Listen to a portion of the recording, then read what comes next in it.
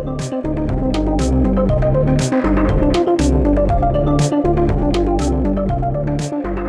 to the First Impressions Podcast, the official podcast of the Forum of Incident Response and Security Teams. Every month, Chris John Riley and myself, Martin McKay, share informal conversations with security professionals from around the globe. The opinions expressed in this podcast are those of the speakers alone, and any sarcasm you hear is purely intentional. For more information on FIRST or this podcast, please check out first.org.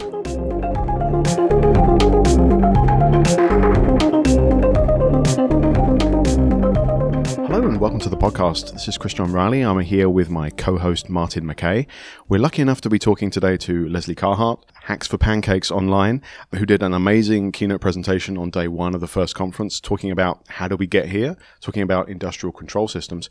Lesley, welcome to the podcast. Oh, thanks for having me. More than happy to have you, and we'd be happy to talk to you all day if we could. But can you give the listeners who didn't have a chance to see the presentation just a quick TLDR what you covered in the keynote? So I do industrial incident response. So incident response in places like power plants, water, manufacturing, transportation. And I talked about how we're in the situation with cybersecurity we are. So I did a little primer on how those systems work and what can go wrong in them and the history of attacks against them and what we're seeing now and what we're expecting to see in the future in terms of cyber attacks against those cyber physical systems that do real physical things in the real world.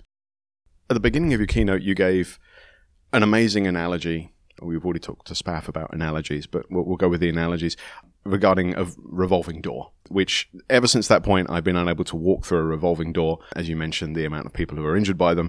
It was a very simple and easy to understand example, which it was amazing. Most people talk about ICS and they make it overly complicated, something that's very hard for people to grasp. But the whole concept of a revolving door just seemed like it was beautifully done. I've got to give people a really simple example of an industrial process because doing this well doesn't come down to any whiz-bang techie stuff. It comes down to understanding processes, and those could be mechanical, electrical, or chemical, and the devices that provide control for those. So I introduced a concept of a control loop, and a control loop is a simple diagram that you create to understand how industrial processes work. So a door is real easy. Every control loop has three parts.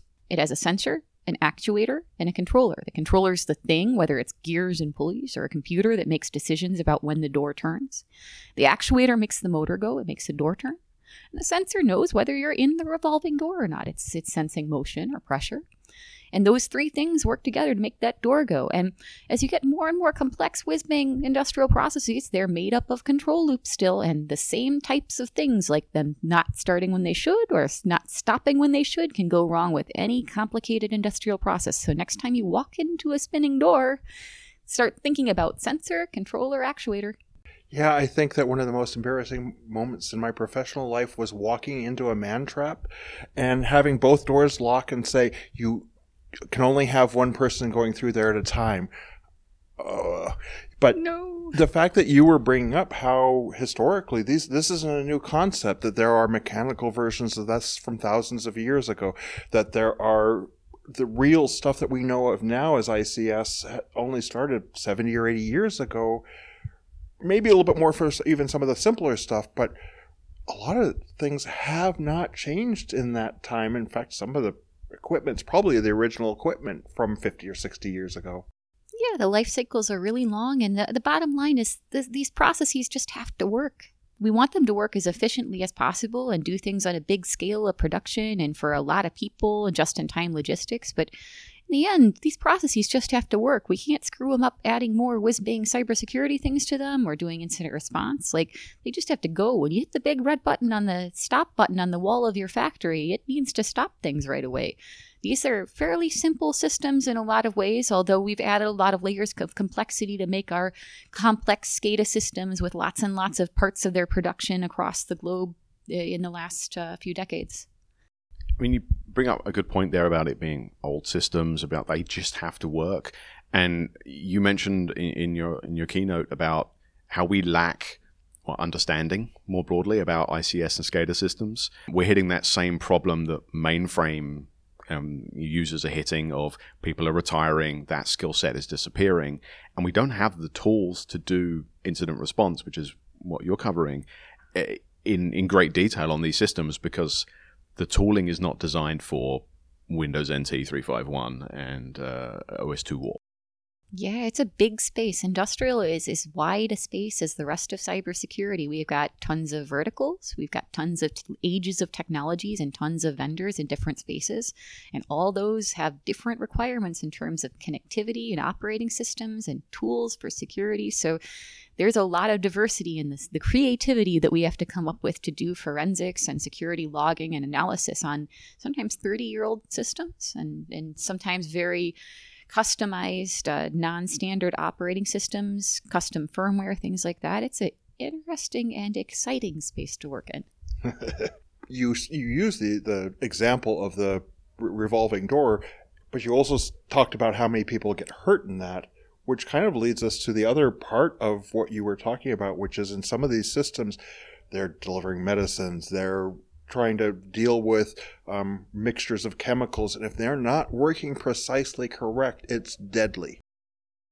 These have real consequences, and I made the whole audience repeat after me one word in the talk that if they learned nothing else and they were half asleep and they were drinking their coffee, I wanted them to go away with the word consequences. Everything we do in cybersecurity and industrial comes down to real-life consequences, which is things like people dying or getting hurt or the environment being contaminated, or a facility setting on fire. Real-life physical things result in what happens to these industrial systems. And everything we prioritize and do and make decisions about and establish risk for in these environments have to come back to those potential consequences that we don't want bad people to cause, and we don't want to cause as security practitioners either.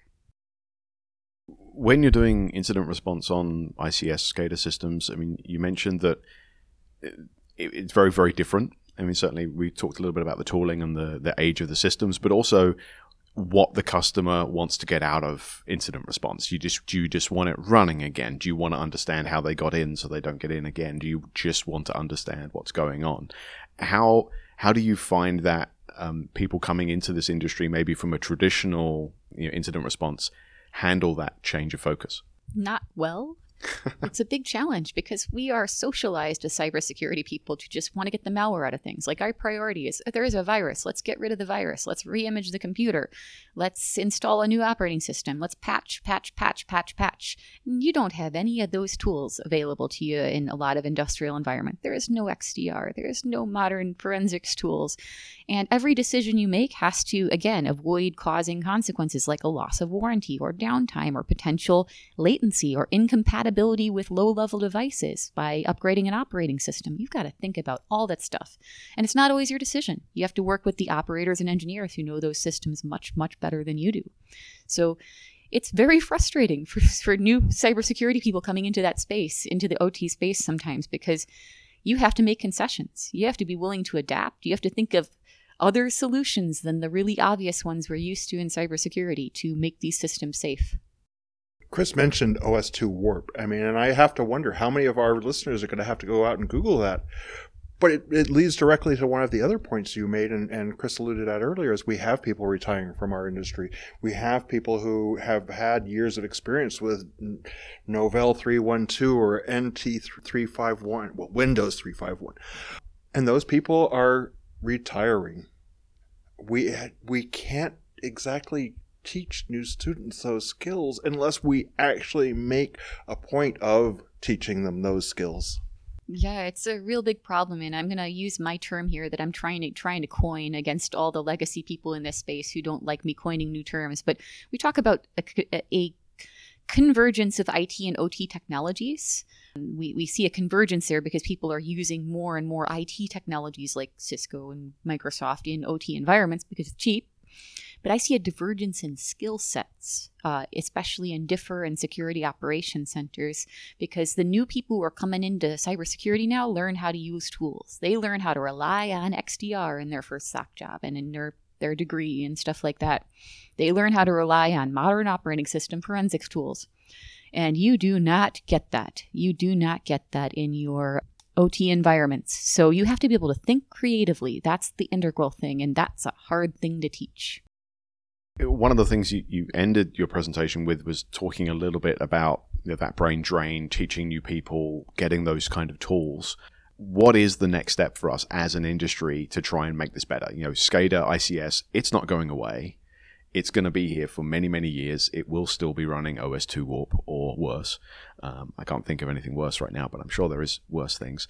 And we need to do better. We need to train better. We need to share knowledge better. We need to have resources that people can use and not endanger people's lives and the consequences that you mentioned. I think the biggest thing that we've got to do is we've got to fight some misconceptions that are in our collective subconscious as security practitioners about OT. We make assumptions like, they just don't want to patch, or they just don't care about cybersecurity in OT. That's not true at all. They have different priorities, things like consequences, things about supporting legacy systems that are incredibly important. And they're important for life safety reasons. We've got to get around those misconceptions we have about OT. We've got to start having conversations and dialogue with the engineers and the operators and training our people accordingly, especially our junior people, letting them shadow, letting them understand this stuff. We have had bad relationships between operational environments and IT cybersecurity for years and years and years, and that's a heck of a thing to beat. I think conversations are hard for most IT people, especially people in security. People come in with their views and then say, this is the way it should be done. This is the way security needs to be done. And I think listening may be a skill that we need to develop there. We can't know everything. We can't know everything about these OT environments. We're not chemical engineers, most of us. We're not electrical engineers, most of us. Those people who are specialists in those OT systems are going to know more about those systems and their safety and their operation and their consequences than we ever will. So we have to work with them, and we have to be humble. And that's very, very hard as techie, hackery people who want to know how everything works in the world. And it's unfortunate we can't know everything. None of us can know every niche. None of us can know every detail about these processes. We have to start listening and trusting and having conversations with operational people too. I would have hated to have been the first OT responder to say, I'll just run Metasploit and see what happens. That is not something I want to be the person doing in a train environment or in a hospital. I've gotten called in to do IR in environments where people who don't know anything about OT have done that in an IR. And one of the companies actually went out of business. I've seen that. I've seen environments severely damaged by people doing IR poorly in operational environments. It's crazy. You touched on one point there, which is around patching of systems. And traditionally, when you start to think about security of systems, people immediately think vulnerability research. I'll find bugs in these systems and then tell them so they can patch them and they can be more secure. And having done research on ERP systems, SAP, for example, the patching cycle is 6+ months. You don't say, here's your 90 days patch, and then I'm going to release the exploit. That's 60 days, 90 days. It's 6 months to patch something. And I'm guessing in an ICS environment, you're looking at 6 years, not 6 months. So are we doing more damage than good if we start to look at these kind of systems? I see a lot of cybersecurity people who want to get into the industrial space just like buying a PLC and trying to do bug bounty finding in it. That's great. Find the vulnerabilities in industrial systems. That's great. Do it in a safe way. Don't do it in any live process environment. But if you want to buy some stuff off eBay, sure, research it. Find out how it's vulnerable, report it. That's great. CVEs are important in the industrial space too. But honestly, most of these systems are somewhat vulnerable by design because they have to be really, really simple. They have to not have overhead from encryption or overhead from security features. They have to work safely and quickly and efficiently, sometimes in very low bandwidth environments and on low resource systems. So I describe it this way. I say that there's a crispy candy outside to most of these environments, we hope, and a squishy inside to that candy. But this goes back to your favorite word, consequences. Yep. Consequences are, again, if you're listening to this at home right now in your car, whatever, I'd like you to say the word consequences with me. Consequences. If you want to do this, everything has to come back to mapping out a worst day ever and what's going to actually practically cause that. Because if the entire environment's infected with Conficker and it's not going to cause a consequence, well, then that environment's probably going to be infected with Conficker for a while. If it's not going to affect the running of a key service, then disrupting it just to get rid of it, that sounds like a bad idea. Sometimes shutting down these environments can cost millions of dollars an hour. Or result in unforeseen consequences like sewage being pumped into a lake. Oh yeah. Good times. For people who are listening who might want to get into the ICS space, find out more information and be maybe part of the solution in the future, how can they find out more information and learn more? So my CEO at Dragos, Rob Lee, has a nice blog on his personal blog on resources for getting into ICS cybersecurity, which include training, and they include courses, and they include videos to watch. So that's a really good resource to go to.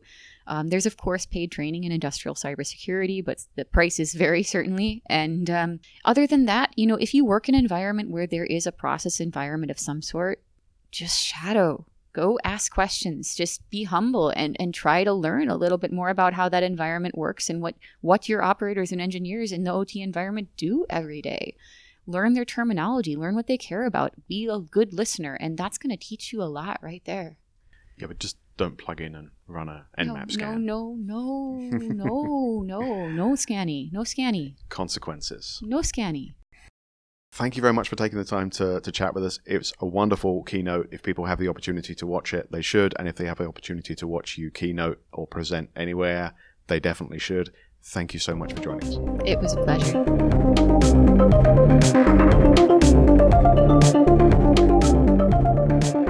Thank you for listening to the First Impressions podcast, and thanks to this week's guest. You can find Chris John Riley on Twitter at Chris John Riley, all one word. You can find me, Martin McKay, on Twitter at MCKEAY. And you can find the FIRST organization at first.org, FIRSTDOT.org. You can also find more information about FIRST and the First Impressions podcast at first.org. Thanks again for listening.